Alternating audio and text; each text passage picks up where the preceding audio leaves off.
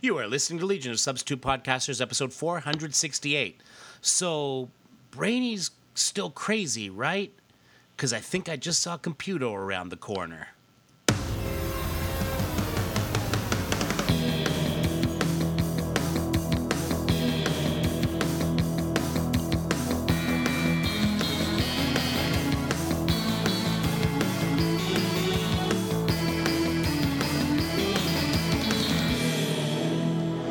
Welcome to episode 468 of Legion of Substitute Podcasters. I am Paul French, and today, well, for the moment, I am Do-Over Lad. This is not our first time starting this episode, folks. No, it is not. And in fact, the Computo reference was added. But onward and upward. So far, so good. It looks much better now. I did a little reboot, so that ought to take care of things. Anyway, so I'm Do-Over Lad. We're just doing it over. Yeah, that's what we're doing. We're doing. It's all going to be good from here. I'm sure it's all going to be good. We've got some Legionnaire news to talk about, all kinds of stuff. Over to you, sir. I am Darren Noel, and I'm Take Two Tim. So there you go. All right, let's move on. Let's do this. Exactly. There was all kinds of stuff before, guys, but... yeah, you don't need our boring lives. We need to get this done now. Lost to the ether, indeed. All right, so let's start with a nice piece of Legionnaire news. Go ahead. We have some news from Variety and all over the internet. I'm just reading bits and pieces from the Variety article. Supergirl has cast Saturn Girl for season 3. Huzzah! Amy Jackson, who is a Bollywood actress. For those of you who don't know that means she does a lot of Indian films in movies out of India.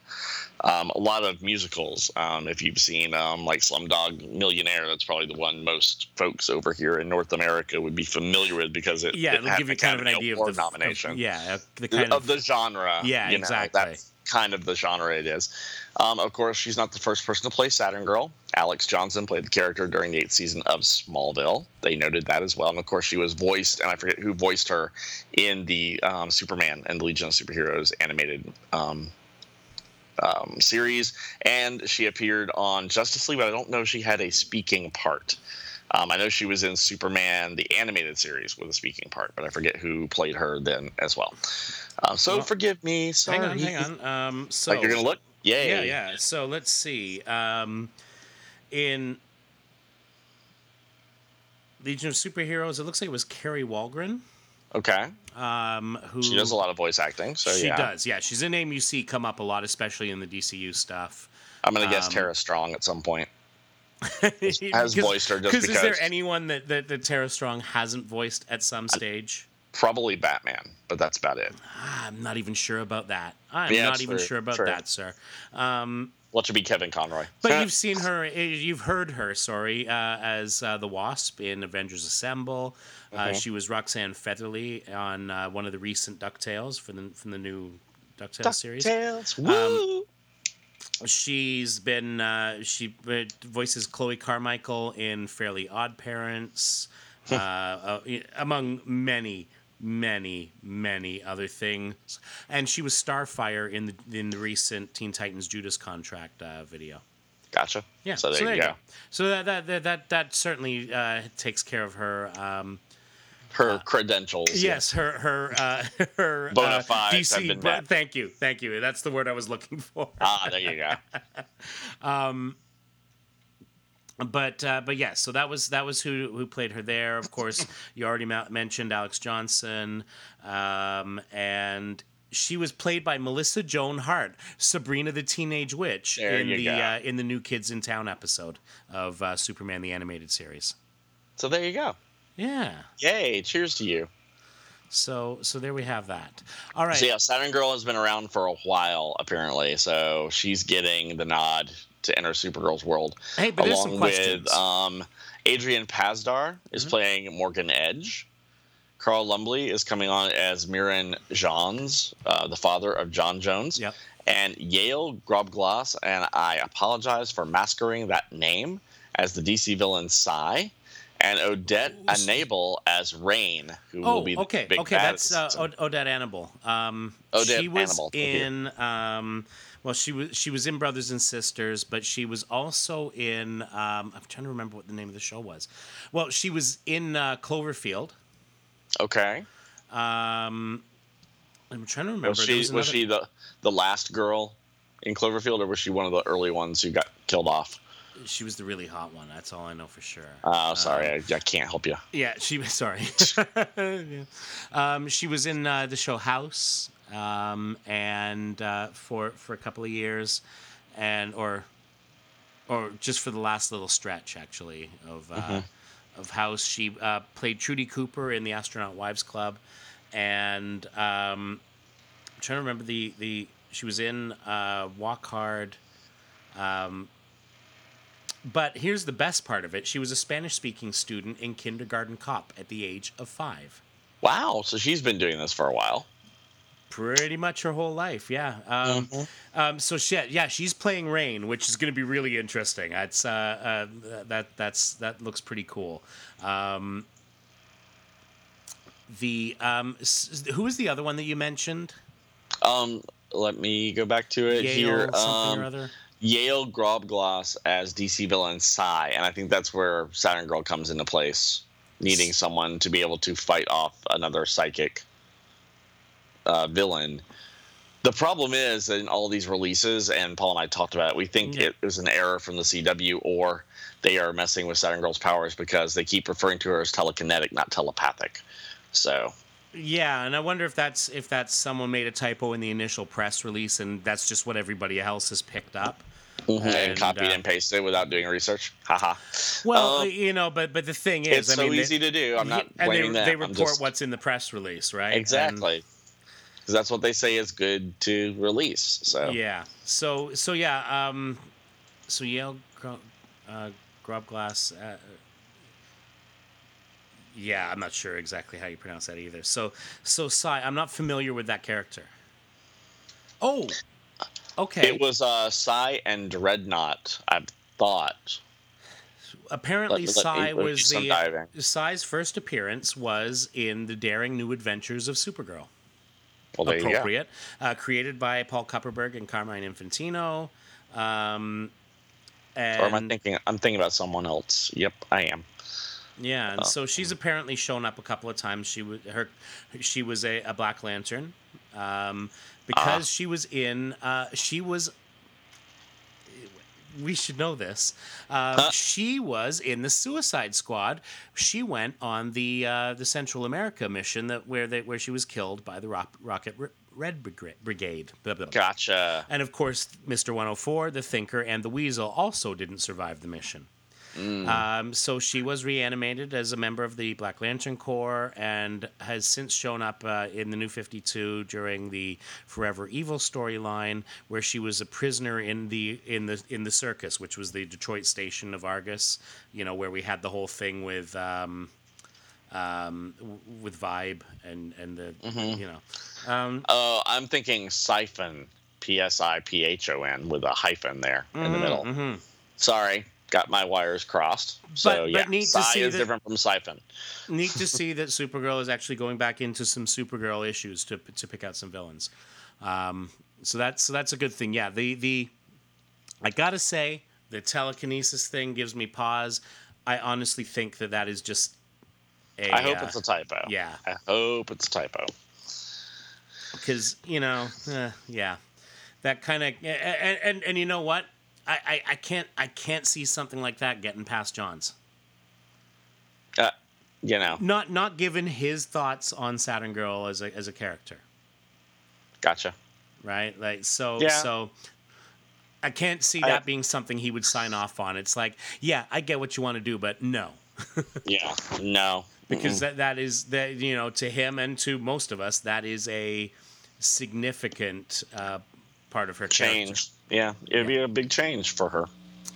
And hey, so speaking of which, while she sits there in Arkham Asylum, indeed, waiting for a plot. And so here's some of the stuff. Well, hey, at least someone had picked up on that thread, right?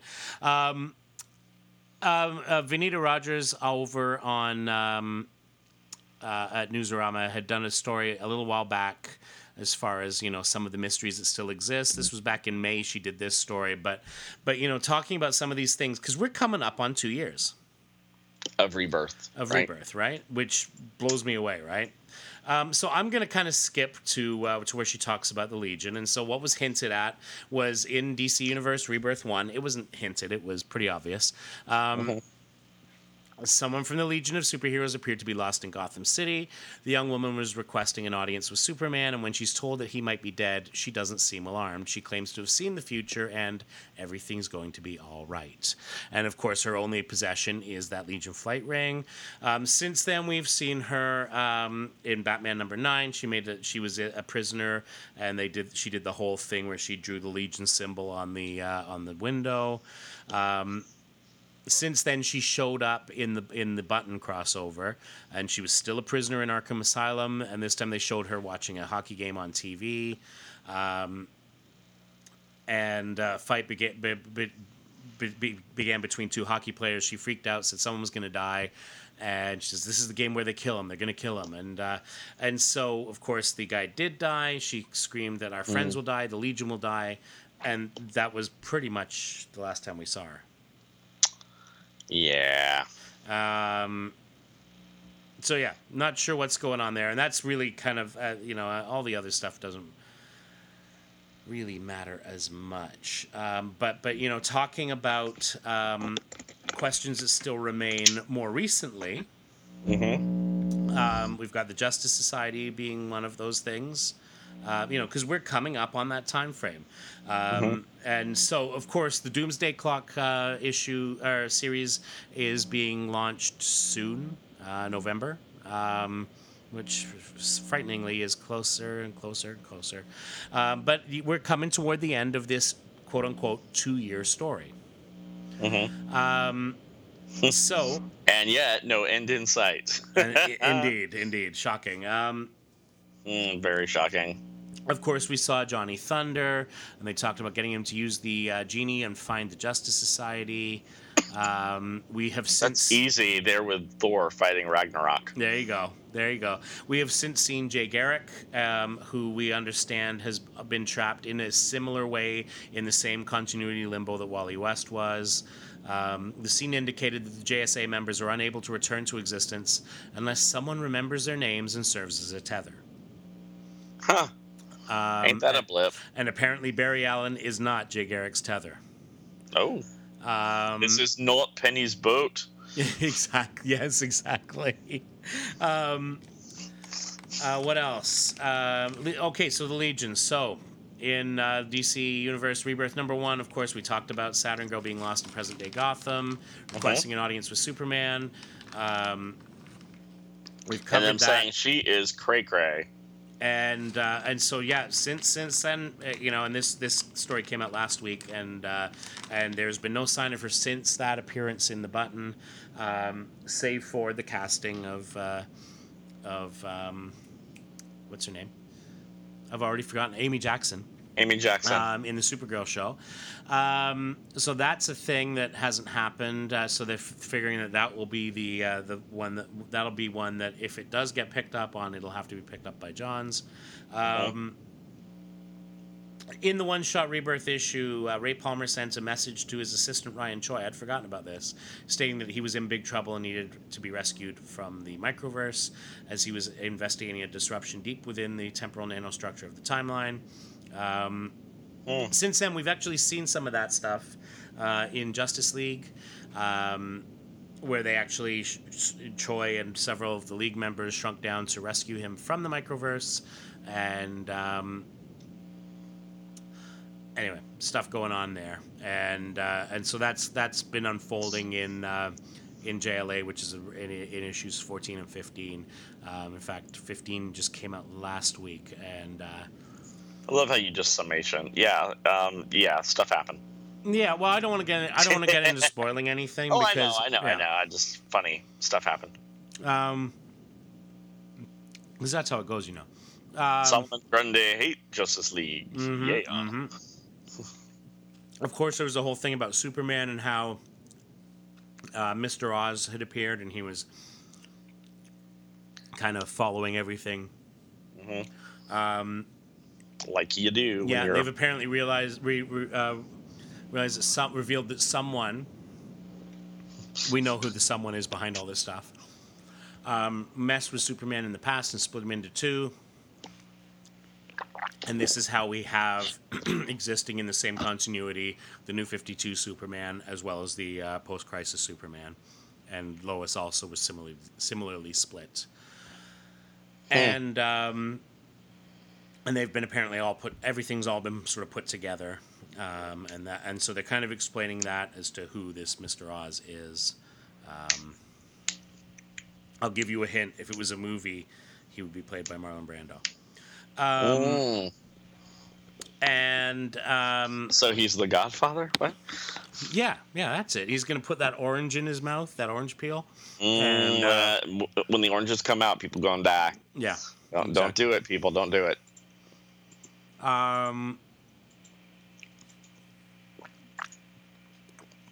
Tim Drake was apparently a prisoner in his cell. All kinds of stuff. Anyway, I heard Tim got out.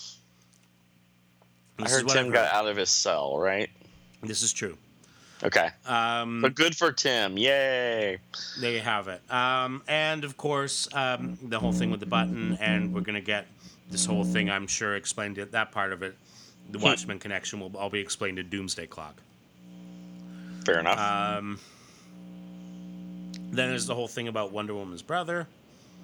And apparently Baby Darkseid. And then finally the three Jokers that were hinted at as well. So that kind of summarizes all of the things that were laid out there and where they're expected to be coming together. Gotcha. But Scott Snyder, who's been writing the Dark Knight's Metal series, said that the three Jokers plotline was a story that Johns will tell. So whether or not that's part of the Doomsday Clock remains to be seen. So there we go. So I just assume the Jokers it's a smoker, a Joker, and a Midnight Toker. So yeah, exactly. I'm just assuming that's how that's going to work out. Yeah, everyone knew it was going to be Steve Miller. Exactly. I have no idea. I have no idea what they're going to do to solve that. Anyway, that's from last year, so never mind. I can't believe that stuff is like that far. I can't believe it's going on this long without a lot of movement. I know they said they were going to drag it out. I really do. Yeah. I get that. But I would have liked to have seen a comic about Rebirth and not it threading through the entire line. Well, because for you and I, that was the death of it, right?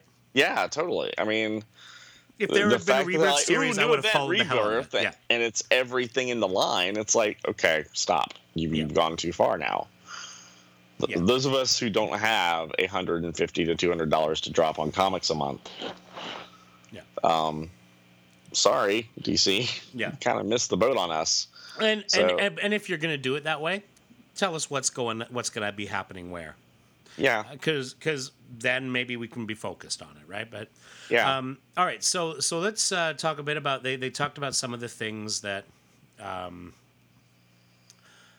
Rebirth did right and some that it did wrong. And as we say, our reading of it has been limited. I've read a very limited. Yeah, very limited. Extremely limited. How's that?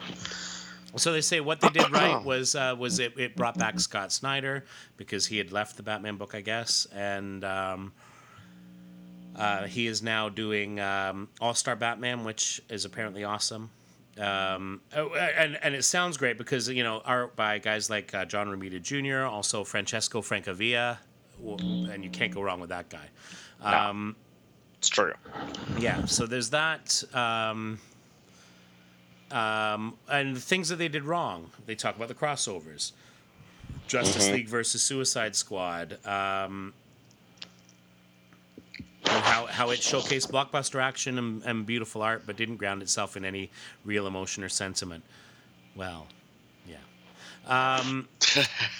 The Button, the Flash Superman crossover event, saw the return of Eobard Thawne and Flashpoint Batman, but suffered from concepts that kept its paper-thin story fixed in one spot. Tell us how you really feel.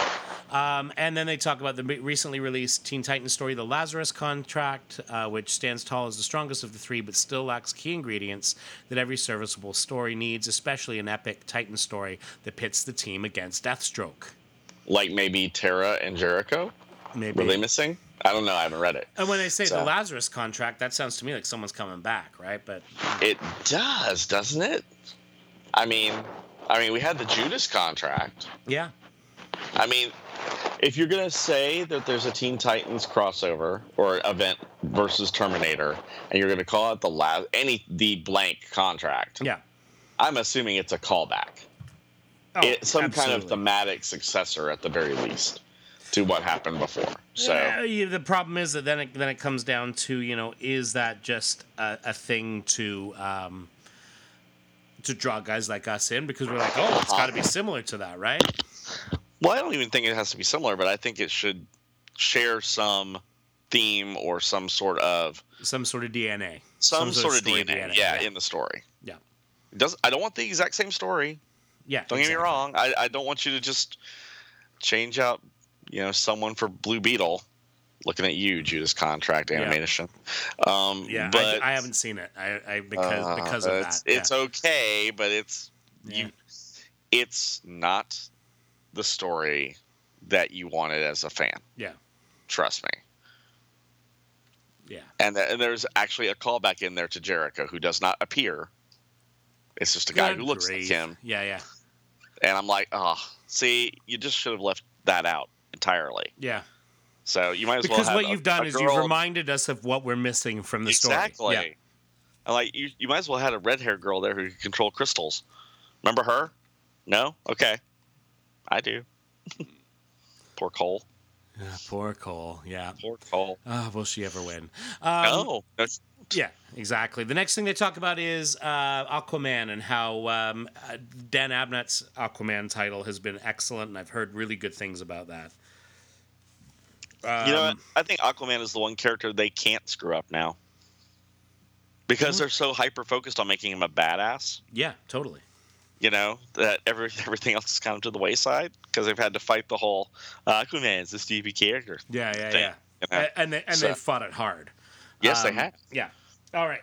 One of the things they didn't like was the New Frontier callback with the losers and how basically they shoehorned Dinosaur Island and the losers into a plot that neither deserved it nor called for it. And yeah. Sorry. We talked about this before we started. Not every story needs to be put into the yeah. And I get that that's part of what they're trying to do, but New Frontier stood on its own anyway, even before. Yeah. It needed to be an Elseworld tale and stay over there on that other Earth, and that's fine. It's absolutely fine. One of the things that they love is what it did right. Tom King's Batman. I can't disagree. I've read some of his Batman and have enjoyed what I've read. Most of it's a timing thing, and of course, I've said that his vision is amazing, and I'm really digging what I've read of Mr. Miracle thus far. So Batman's going to be is a high profile gig, and it's great, and it's well deserved by him, and so that's cool. What they did wrong, Jessica Cruz and Simon Baz. I read maybe one issue of the Green Lanterns book, and they lost me. Now, admittedly, hey, we've all been on kind of Green Lantern overload over the last little while. Yeah, that's why I haven't picked up any of it. I'm a little Green Lanterned out. Yeah, we got the whole and I mean this is going back because let's be real here. Blackest Night was more than 6 years ago. Yeah. But good God, did it go on forever. And I think, to me, that's when I got Lanterned out. Yeah. And it wasn't so much the end of Blackest Night lanterned me out. It was the fact that it was continuing Yeah. in the next big event because it was going to be Brightest Day, and I'm like, Yeah. oh, you got to be kidding me. Yeah. And that was a mess. You should have given the Lanterns a rest period. Yeah. And then had Brightest Day come, but you they needed to were get hot. Swamp Thing. They were hot at the time, and they couldn't They resist. were. Yeah. And they wanted to get Swamp Thing on the table, and there were other ways of doing that besides that. So. Yeah, exactly. Anyway, so they said they said sure we're sure that during the writers' meetings, the chemistry between Green Lanterns, Jessica Cruz, and Simon Baz was present. Somewhere along the way, this compelling dynamic was lost. And that's a shame. I like new characters. I love the idea of new characters. Create new characters. Yeah. And of course, every character is going to evolve and change, and maybe these two will, and maybe they'll find something nice to do. But it always worries me when you like a new character because every 3 years or so they'll have a crisis, and they'll be like, "Oh, well, no one's buying that character." Bam. Yeah, gone. And the other thing I find that with that is like it's great that we get new characters and everything, but we've had dozens, and I think dozens might actually be lowballing it, of new Green Lanterns added over the last few decades. Mm-hmm. Very few of them take hold. That's true. I mean, think of all the Green Lanterns that are out there. You know, the ones that you see, like the ones that kind of, you know, you've got your Guy Gardners, you got your John Stewart, right? Yep. And you got your Kyles. Yeah. So Kyle's still around, right? Sure. I think he's a White Lantern at this point. Who knows? Yeah. He was 6 years ago. I think since that's changed, but Okay. if at all, you know, if he's around at all. But what I mean is just they don't like you know when I talk like you know like a John Stewart or a Guy Gardner, it's because those are characters that are still around after 40 years. Yeah. Right. And we also forgot to add Alan Scott and Jade to that list. I mean, Green Lanterns have been around the company since the 40s and then the 80s. Absolutely. So, you know. Absolutely, but what I'm saying is that that they haven't kind of had the staying power of. Oh, I agree. Yeah, I agree. know, and I mean, and I shouldn't say that about Alan Scott because you know, hey. No, but we know. Yeah. I mean, I think it gets to the point. All these characters have something in common. They are Green Lanterns in form or fashion, one way or the other. Because Jade's kind of an outlier. Yeah. But you need distinct personalities to make them completely different. And I know that they were trying very hard with Simon and Jessica to make them very different. But I'm not sure how they mesh with other characters. Because I would have to read something that they've been in. I just didn't find it compelling myself. Like it didn't. There were some that I felt sort of compelled enough to read. You know, beyond the first 3 issues, they were not them. But again, I freely acknowledge that part of that is just the Green Lantern universe was a little played for me. Mm-hmm. It just needed a little rest. That's all. Speaking of new characters, though, that was something that they that they liked. They talked about Tom King's Batman run, introducing Gotham and Gotham Girl, and how they find that they're DC's most inspired characters yet. I'm assuming of their most inspired new characters. No, I haven't read them because I haven't picked up Batman because I've never really picked up Batman, honestly. I know DC sacrilege. I understand. I will take my spankings happily. Oh. But I'm loving their costumes being kind of a nod to Superman's costumes with Batman's colors. That is neat, Superman isn't it? and Supergirl. Yeah. You know, with the skirt and then the black and the gray, or the blue and the gray. It's like, ain't that a blip? Yeah. Okay, moving on. Anyway, they also talk about in Justice League, writer Brian Hitch introducing the Kindred and the Keeper. 2 villains with devastating powers and incredibly compelling motivations. They said, we do feel the classic villains such as Darkseid, Sinestro, and Brainiac need to show up on occasion, but it's high time DC started creating rather than recycling. Hey, bravo. I'm fine with that. And if you can make it work, great. Well, like Levitt said, a good villain is hard to do. Yes. You know, a good villain that people are going to be like, oh, that's a villain. Yeah. is really hard to make, and it's challenging. How do you create a villain that's, you know, going to be a good foil for your characters and yet be believable as a character? I think Gail Simone had some good villains in Secret Six, for sure, because she was able to go much, much darker than you would in, say, you know, a Superman book. Totally.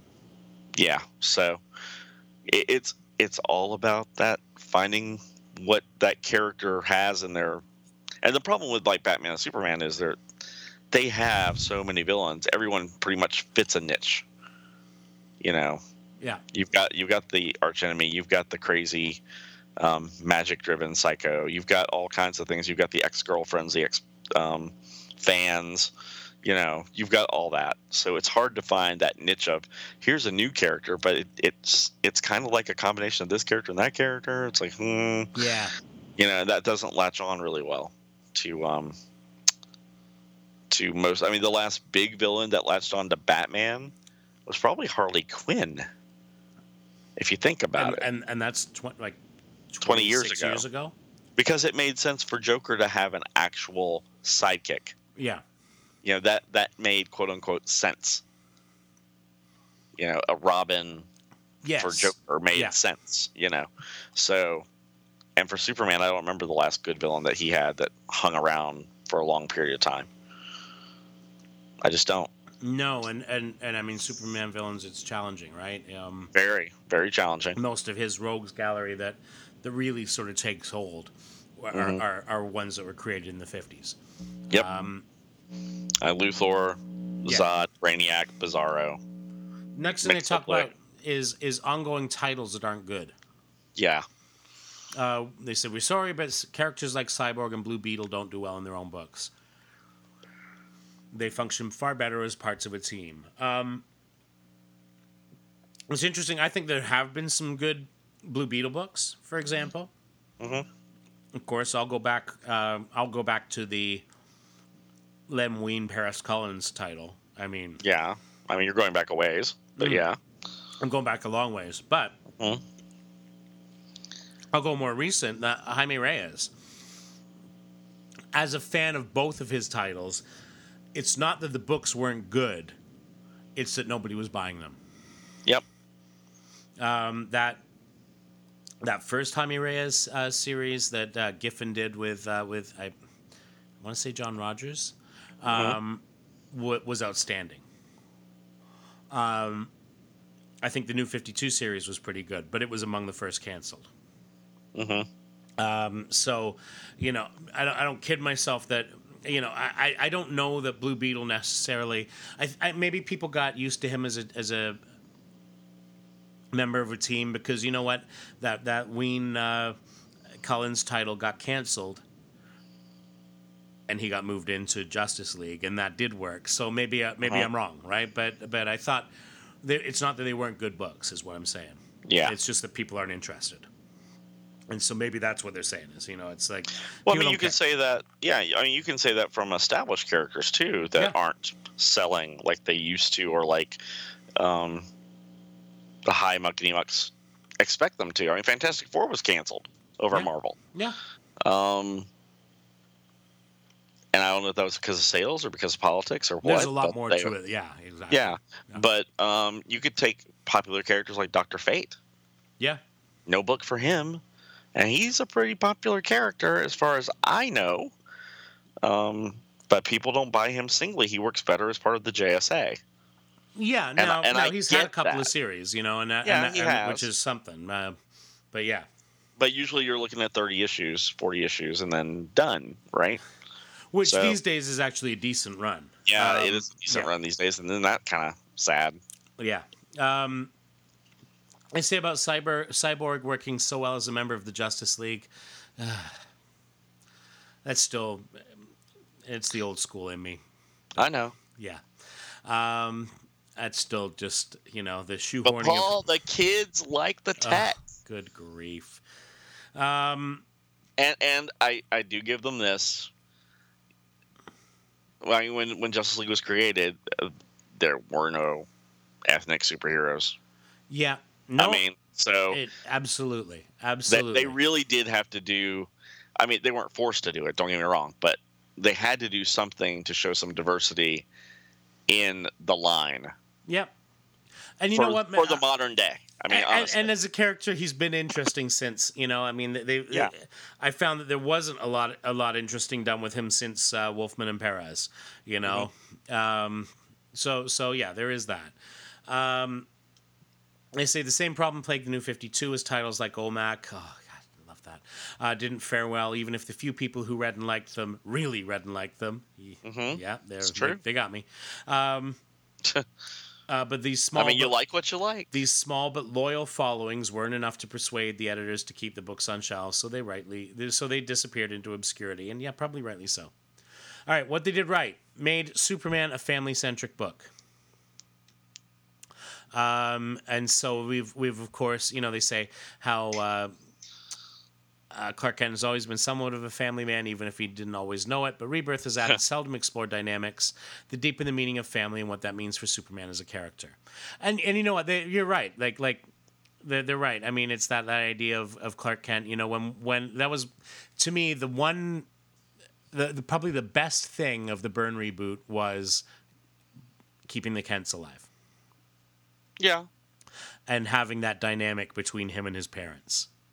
It was a really interesting dynamic that of course we hadn't been able to experience before. Save for in Superboy stories, the stories of Superman when he was a boy. Yes, I know. You've heard. I've heard. But what's interesting is now we've of course got a Superboy that is the son of Superman. Mm-hmm.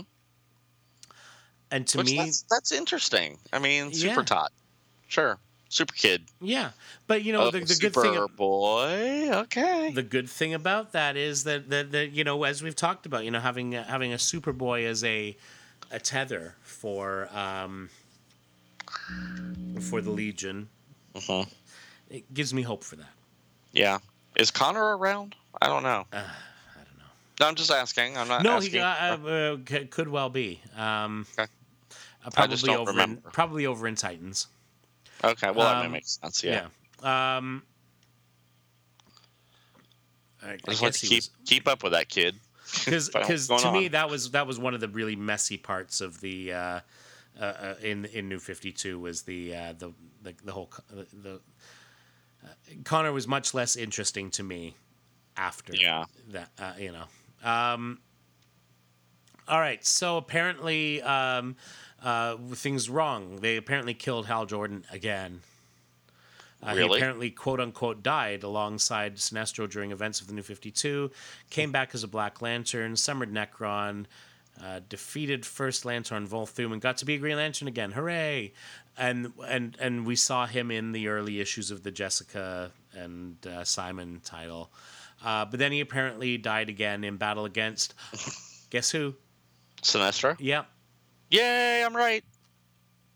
However, now it's Ganthet with the help of White Lantern Kyle Rayner, you were correct, who pulls Jordan from Death's clutches and enlists his help. Death's crutches. Yes, Death's Death on crutches, please. Death was like, oh, my leg is so tired. I want to see this goth girl on crutches now, really badly. Enlisted his help in uniting the Green and Yellow Lanterns. Killing Jordan has now become a trope. We can't think of any other way to create drama for him, so let's just kill him. Killing superheroes is a trope. Yeah. So, yeah. I always think of now, if you're going to kill a hero, they need to stay dead. Yep. For a significant time. Remember that? Pulling our leg. Remember that time when they said that was what, like, the whole Black Lantern thing was like, see, now death is a real thing. Like, we're not messing around. I remember that. Yeah, it was cute. I also remember them saying that there would be no time travel in the DC universe after Crisis happened, and lo and behold, Booster Gold. Adorable. Yeah, that lasted. So yeah, please. Yeah. That's in the Stan Lee hyperbole pocket. Yeah. So.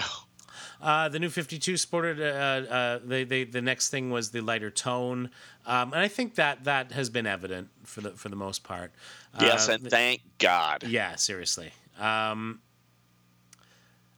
Yeah, so you know the some of that sort of darkness got. So they're saying they actually call up the Court of Owls, Death of the Family, and the Rot World thing as, yeah, but you know some of those were really good.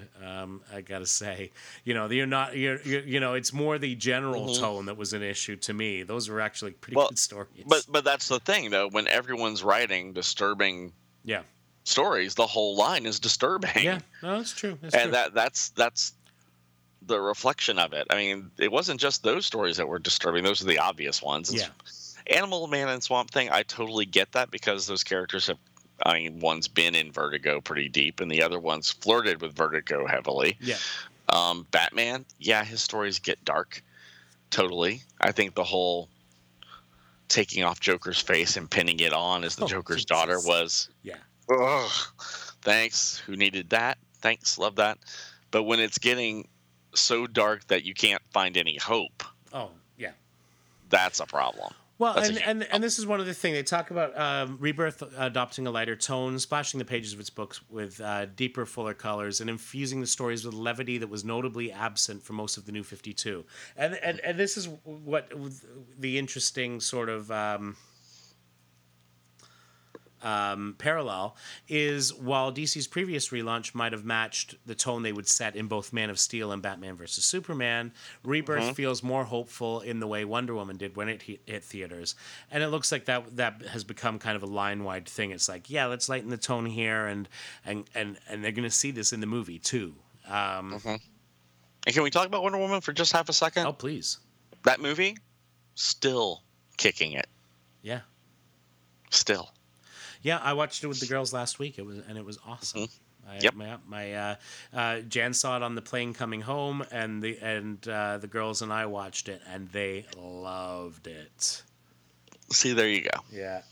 Kids, yeah. Come on. Yeah, exactly. Just do a good movie. Yeah. And we're good. And we're good. That's simple. That's simple. So they talk about how that one of the things they did wrong, revisiting Flashpoint, and basically, yeah, you know, you bring back in Eobard Thawne and the Thomas Wayne Batman in the Button. Yeah, it's kind of like, oh, okay, so you know the Flashpoint thing is kind of, you know. Yeah, thanks, Barry. Yeah, way to go, Barry. Thanks, Barry. Messing up all the continuities. Well, and so it's this whole thing. They say that while 2011's Flashpoint marked a huge step up for DC events, it doesn't exactly belong in the Rebirth continuity. That being said, we're not opposed to experiencing the residual effects of the reality-altering story, especially if it serves DC canon in a way that isn't contrived or convoluted. Unfortunately, when the two of them, it was both contrived and convoluted. And Convoluted. Took away, yeah. When it's both. Yeah. Flashpoint was so important to the past, present, and future of the DC universe, but it would serve the continuity better if the editors brought it back for a legitimate reason. Reintroducing and subsequently killing off Flashpoint Batman also did little to tug at the heartstrings. The note he passed along to Bruce, you know, across the realities, held a poignancy that his reappearance couldn't possess. Yeah. I would agree with that. Absolutely. What it did right, gave big titles to relative unknowns. This again speaks to the Tom King over on Batman, Joshua Williamson on The Flash. How they're newer guys and they've been there, but you know this gave them high profile books. Yeah, totally. And I would say they've done a smashing job based on all the critique I've heard. Yeah. And what I've read of them both, I've quite enjoyed. Anyway, they chose well, is what we're saying. What it did wrong, no Swamp Thing or Animal Man. Didn't they just? Here's where they're inconsistent in this. This is a CBR article, by the way. I should have said that out of the top, but they've just said, Swamp Thing and Animal Man too dark, and Yeah. And then they're like, but they're not there now. Well, they're kind of dark characters. They just complained about Rot World, but then it's like two of the best, most tragic characters in the DC universe have been criminally absent from Rebirth for the most part. The characters in question, Animal Man and Swamp Thing, of course. Their crossover event, Rot World, proved that these guys can pack a punch with tight, tense narratives. It's time to bring them back and show them some love. You were just complaining about it 2 minutes ago. They want the happy Swamp Thing. Yes. When was that ever? When was that ever a thing? You've never seen him do his crossover with Prez? I don't know what to do with you anymore. I'm just gonna look at you now. I think you're making it all up. I'm just gonna look at you. You're making it all up. Probably. Yeah. Yeah. Well, anyway. I know, right? Yeah, it just seems. And I'm a fan of both characters, and I would love to see them back, because they're both characters I love, and I think that when they were done very well. But anyway, and then they say what they did right, the ties to Watchmen, talking about the. It didn't seem like the most creative story to have the Watchmen interfere with the lives of Batman, Superman, and the other beloved heroes. Sure, all the aforementioned properties are indeed DC properties, but the Watchmen exist in a timeline of their own. Why couldn't they have just left them in their own revered corner? Fast forward a year, and the results have been pleasantly surprising, with Geoff Johns' Doomsday Clock event series fast approaching. We can't help but be curious as to how a Dr. Manhattan and Superman confrontation would go down. It'll likely be the payoff to end all payoffs. Two titans coming together for a conflict that will reshape the DC universe. Will definitely be worth it, and we can't wait. Wow, that's some hype.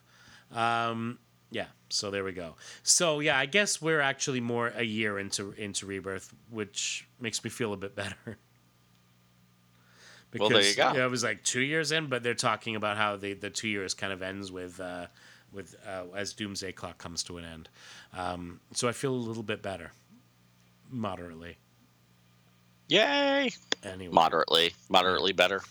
Whew. It was a close one. Was it? Yeah. Okay. Well, as long as it was close. Indeed. All right. So let's, at 47 minutes in, why don't we get into the issue at hand? Maybe you could lead us through issue 249 of Superboy and the Legion of Superheroes. This is Superboy and the Legion of Superheroes number 249. The cover's by Staton and Giordano. And it looks like Brainy is using a ray device on a big guy who looks kind of like Red Tornado, but all orange. Yeah. And we see Superboy, Siren Girl, and Lightning Lad in the foreground. And Siren Girl says, if our superpowers are useless against the Chemoid monster, how does Brainiac 5 expect his weapon to save us? Oh, Saturn Girl. And we see she has ripped her space bikini. Oh, my. We're getting a little Frank Frazetta here, I think. A little bit, yeah. A little bit. Joe Staton, I expected better. No, I'm kidding. I love Joe's work. He's just a crazy, crazy guy. We open up with Sunboy doing battle. Oh, we remember this now. Yes, we have the Cthulhu sewer creature. That's right. Who is attacking Sunboy and Brainiac 5. And, of course, we have to do the narration. It began with an urgent summons by the science police to the 30th century's most powerful fighting force, the Legion of Superheroes. The Crisis, a lurking terror beneath the streets of Metropolis in the long-forgotten sewers. The Legion answered that summons and thought they destroyed the creatures they found. As Brainiac 5 and Sunboy have now discovered, they were wrong. I know I said it last week, but Cthulhu's in the sewers. It's true. This is the capital crimes of the Chemical Conqueror. Wow, points for alliteration there, Jerry Conway, who is our writer. Joe Staton and Jack Abel are the artists. Ben Oda is the letterer. Gene D'Angelo is the colorist. And Jack C. Harris is the editor. So we open up on page 2, and Brady's like, if this is the so-called monster that put Shadowlass into a coma, it's very much alive. Figured that out, did you, Brainiac? Do me a favor. Figure out a way for us to survive. And Brainy's like, my force field should protect me, Sunboy. I suggest you utilize your solar powers to save yourself. Bright idea, friend, but there's only one problem. They don't have any effect. Somehow this ugly's become immune to light and heat. We better try something else before it... And he gets correct. Yeah. And Brainy don't care. Not 100 paces away in the medic center, Thought I heard someone cry out. And that's Mon-El. So if Mon-El's thinking it, maybe you heard it because you have super hearing. If one of the other Legionnaires is in danger, I should. And Shadowlass's like, oh. And Mon-El's like, Tasmia. Brainiac 5 said she'd live if she survived the next few hours. I can't leave her alone. She might be coming out of her coma. But if someone needs me, no, they'll have to help themselves. Tasmia is my only concern. This is a reversal of what we're used to, though, isn't it? Usually it's the other way. It's their positions are reversed. Usually Tasmia is watching over a bruised and broken Mon-El Exactly. going, lover, no, don't leave me. It's nice to know that they reverse that later down the road. So. Yes. And on the floor above, we see Brainy has one of the It's not getting pretty for Brainy here. Some boy is stunned. It's up to me to destroy this creature as usual, and he hits a button on his force shield belt and it goes splash.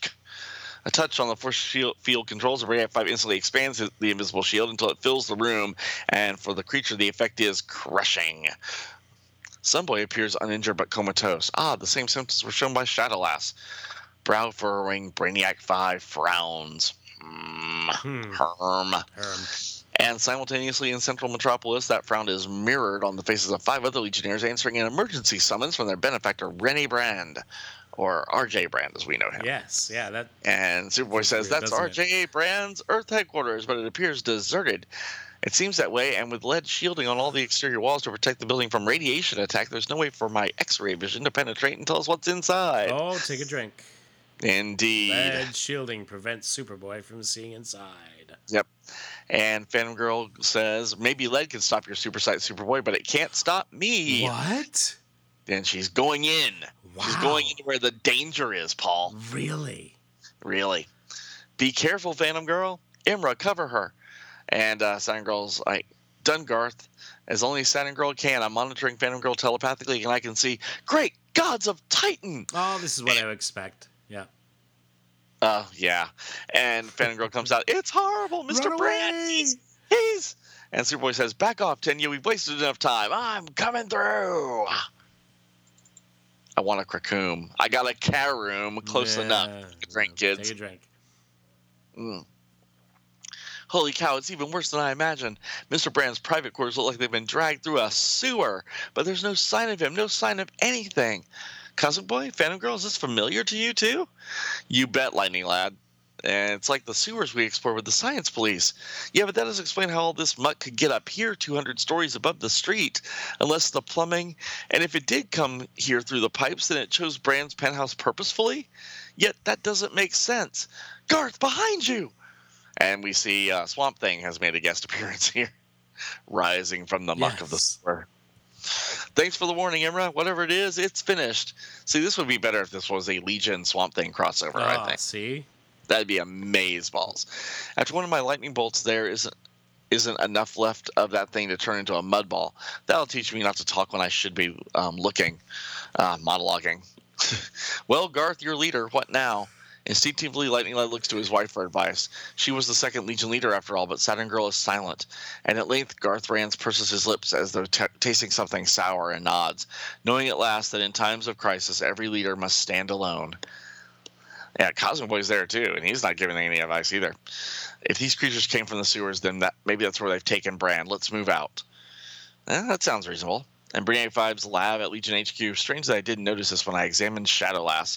Both Shadowlass and Sunboy are suffering from a chemical shock to their nervous system. They could only have received it when the sewer creatures struck them.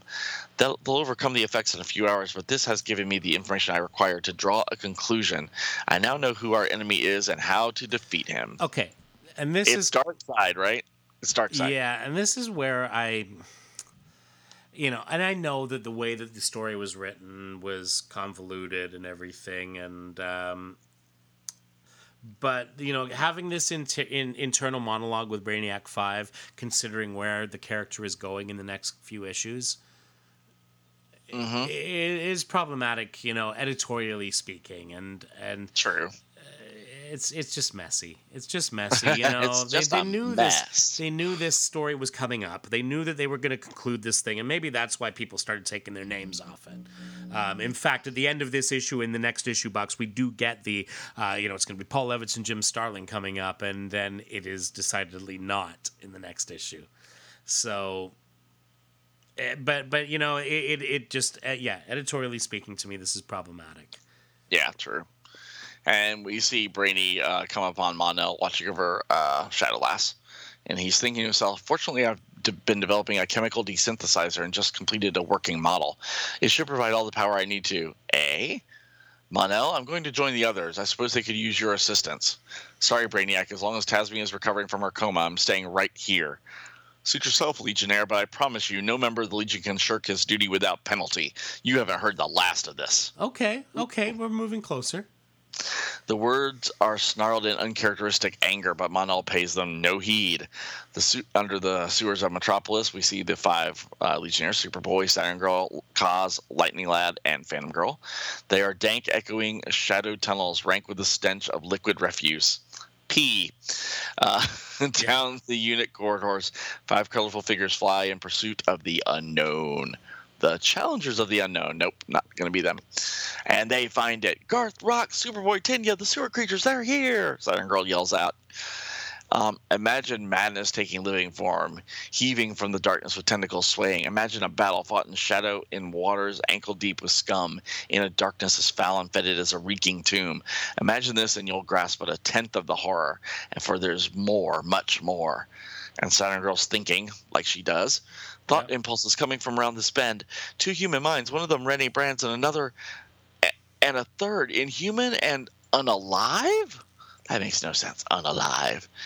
It's you. We should have guessed. Mantis Morlo, the chemical conqueror.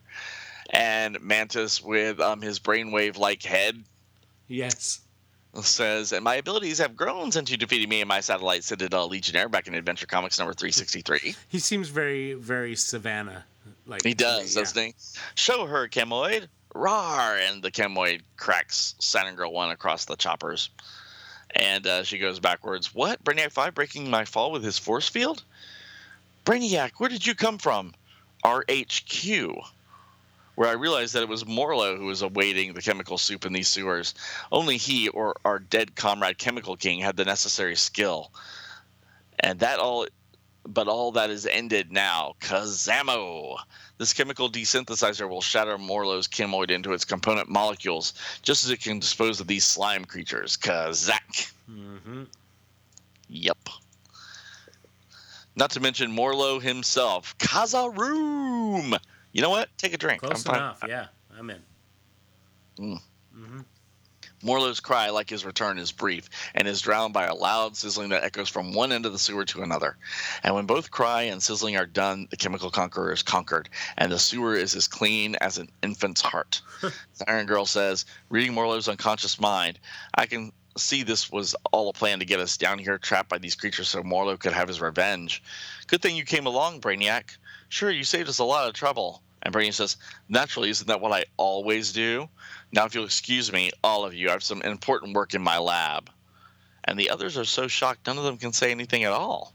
Next issue, the story you've been waiting for, revealed at last, The Legion's Hidden Enemy, in an epic story by Paul Levitz and Jim Starlin entitled, This is the Day the Universe Dies. Okay, and so there we actually got a little bit of, we're starting to move into a little bit of consistency with it, but I found the internal monologue stuff was what was messy. Because, were the 2 reversed, I wouldn't have had an issue. It's just that we're seeing inside his thoughts, and we're seeing that he, everything is pretty up and straightforward. But between his freaking out on Mon-El and then this, I have something important waiting in my lab. Okay, now we're leading in, and that's good. But yeah, you see here it does say The Legion's Hidden Enemy, an epic story by Paul Levitz and Jim Starlin, and of course it would not end up that way. And, no. So at some point along the line, the wheels fell off in how it was being presented.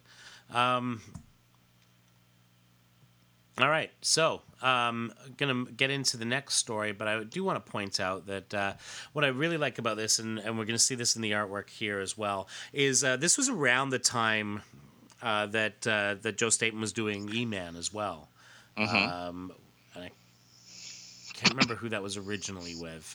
I know it went over to First later on, but it wasn't initially. Oh, it was Charlton. Right, and so anyway... So this is the Arcturan jewel case. Get it? Jewel case? Featuring the changeable hero Chameleon Boy of the Legion of Superheroes. And so the Legion, the Science Police have called in a Legionnaire to chase down a simple blackmailer. And Commander Hagbard says, "I'm afraid this case isn't so simple, Chameleon Boy. This blackmailer employs some mighty sophisticated and untraceable gadgets, and he specializes in victims who are among the highest high planetary officials in the galaxy. Frankly, my boy, I'm glad it was you who answered this call. Your unique powers should come in handy on this case." But yeah, I find a lot of this artwork in this issue very reminiscent of what he was doing over in E-Man. He says, "Luck of the draw, Commander. My name came up at the duty roster at Legion HQ. Now, sir, you mentioned a break in the case. And this story is brought to us by Paul Kupperberg, writer, Joe Staten, artist, Todd Klein, letterer, and Adrian Roy, colors." Yay, Adrian Roy. He says, "Indeed, I did, and I'd like you to meet the lady responsible, Ambassador Gerald."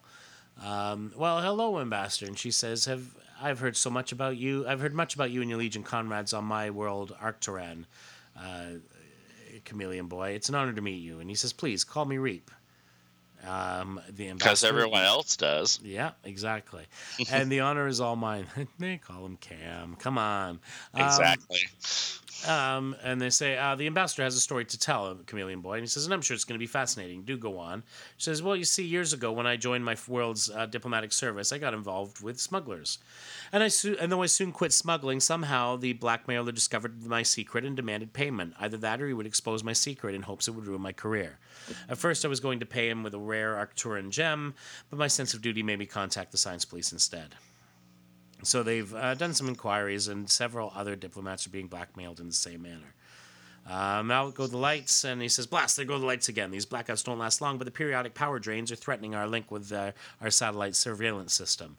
We can't seem to track down the source of the blackouts either." The lights. "Are you all right, Ambassador?" And he says, "Yeah, she's just fine, Commander, just fine." She says, "Excuse me, Reap. You see, my world is in perpetual daylight from our 3 suns. I am unused to the darkness." Anyway, so they kind of... Is Reap making a move on the ambassador? That's what I'm trying to figure out, yeah. I think he is. So unlike him. Valuable equipment has been disappearing from HQ. Computers, satellite relays, translators, everything, whether bolted down or not. Finally caught the thief in the act, and it turned out to be one guy, Guy Delore, a technical officer in the department. As a tech officer, Delore had access to the HQ blueprints, so he easily lost the officers in the lowest levels of the building. We still haven't figured out how he got out of the building. You just don't walk out of here and into the Atlantic Ocean unnoticed. What we have figured out is that Delore could fit those stolen components together and make a super spy monitor, a device capable of reaching out to any governmental, commercial, and private computer in this sector of the galaxy. A device that can render the idea of privacy inoperative.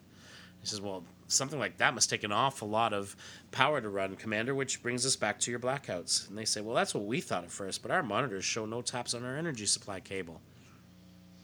Which, as you know, runs from the mainland on the ocean floor and is fitted every inch of the way with sensors to detect tampering. If Delore is stealing his power from SP headquarters, he's found a new way to do it. And he says, "Well, if Delore can build a spy monitor, he's probably a lot smarter than we think anyway. I think I'd better take a look at that cable. Now, if you'll just show me to the airlock, sir, I can provide my own transportation." "I'll see you later, Ambassador." And she says, "I shall be here, Reap." Oh, hello. Yeah. So he gets out there. "Carp City, here I come." And changes into a fish. She says, "There's almost 300 kilometers of cable to check. Not that I know what I'm checking for." Which means I've discovered... Oh, so nothing, basically. Yeah, sorry. We ain't found shit. Yeah, exactly. He says, darned if I can see... He may be tapping the cable, though I'll be darned if I can see how or where. This Finny Legionnaire's mission is not to reason why, but to go on until I find something. And then he feels like he's being torn apart by some kind of radiation high frequency. It's microwaves. Says, "There'll be nothing left of me but the blue plate special at a fish fry if I don't change into something else quick." Oh, it's nice to see some things last. And they say, like the Nipwonian Nibby bug. So he switches into that. A bug that thrives on the high microwave levels on its world, so it ought to be a cinch to get past this beam. That microwave receptor, again, He can just look like them. Uh-huh. That microwave receptor isn't on any science police blueprint either. Which means I've uncovered the bad guy's secret hideout. He seems to be the careful sort. The stasis field around the receptor makes it invulnerable to an attack from above, but not from below. And then, of course, that's what he does. He digs through, comes up in, he says, moons of Saturn. There's dozens of cables buried down here, probably connected to the receptors all over Earth. I better find a way so I can nab Delore before some kind of poison. Mm-hmm. Yeah. And this stops him from being able to retain his insect form. He says, poison weakening me, lungs bursting. I need air. And then here comes the cavalry to the rescue. It is the ambassador and the commander. And he says, I just hope they don't throw me back when they hear that. He says, I couldn't get near the place, Commander. It was like Delore knew where I was, no matter what form I assumed. And they said, well, what's your next move? And he says, I'm stumped. The stasis field around his hideout keeps him safe from a science police strike force, and the place is too well booby-trapped for me to sneak in. The only thing I can think of is to pay Delore the ransom. And they're, what? How is that? How in the galaxy is that going to help? And he goes, think about it, sir. The Delore is demanding the ambassador turn over a rare Arcturan jewel to him. And she says, are you sure about this, Reap? She's been ordered to teleport the gem to certain coordinates, and we can reasonably assume that no matter how circuitous a route he sends us on to throw us off the track, the gem will eventually end up inside Delore's hideout. Via teleportation booths across the globe, the Arcturan jewel begins a dizzying zigzag journey, coming finally to rest before ex-tech officer Guy Delore. Among the raucous blare of alarms. Rings of Netri. My monitor alarms went off the moment the ambassador's ransom appeared, which means Chameleon Boy must be here. And he pulls up the gem and pulls a gun on it. Says, you can drop the disguise, Chameleon Boy. My monitor is attuned to your alien body structure. That's how I was able to thwart you earlier. I'm sure you thought you were clever disguising yourself as the gem, but I... And no, he was the case. Wrong, Bunky. I thought I was clever disguising myself as a gem case. Chameleon Boy, now don't act so surprised, ex-tech Delore. You just had to know I was going to get you. And he changes into a big clamshell. Because he can. Because he can, to cover up his hands. And he says, my hand, what are you doing with my hand? He says, well, you being a blackmailer and all, you ought to be used to clamming up whenever a ransom is paid, huh? Upsy daisy. I do like the little eyes on the clam. That's kind of cute. Yeah, exactly. He looks like a big Pokemon. He's so adorable. He says, let me go, you're crushing me. Sure thing, Delore. As soon as Commander Hagbard and his boys show up. In the meantime, this should just about wrap up my jewel case. See what you did there? Here you go, Ambassador. Your gem is safe and sound as promised. And she says, you have my deepest gratitude, Reap, though I wish there were a better way to express my thanks. Ooh. I'm sure there is, Gerald, and I'll bet if we put our heads together on it tonight, we'll come up with something fantastic. Oh, my. Damn! Yeah, he was making the moves on her. Totally. You think? Totally. Right. Totes. So, not sure what we're hitting up next week, but the following week we will get into the Steve Apollo issue, which, wow, yeah. Which will be faboo, I'm sure. Indeed. All right, we're going to wrap this up. Because we went a little long on the Rebirth stuff, so sorry it was a little Rebirth heavy, but you know. It happens. Yeah. All right. Comments, as always, are welcome. Legion of Substitute Podcasters, gmail.com. You can join in the conversation on our Facebook page, which can be found at facebook.legionofsubstitutepodcasters.com. We are on the Twitter. We are LOSP Podcast. And in addition to all these things, you can head over to our website, legionofsubstitutepodcasters.com, where you can comment on this or any episode. And with that, we make our way back into the time bubble where we're not as far rebirthed as we thought, so it's all good. And we will see you all next week. Booyah, crystals.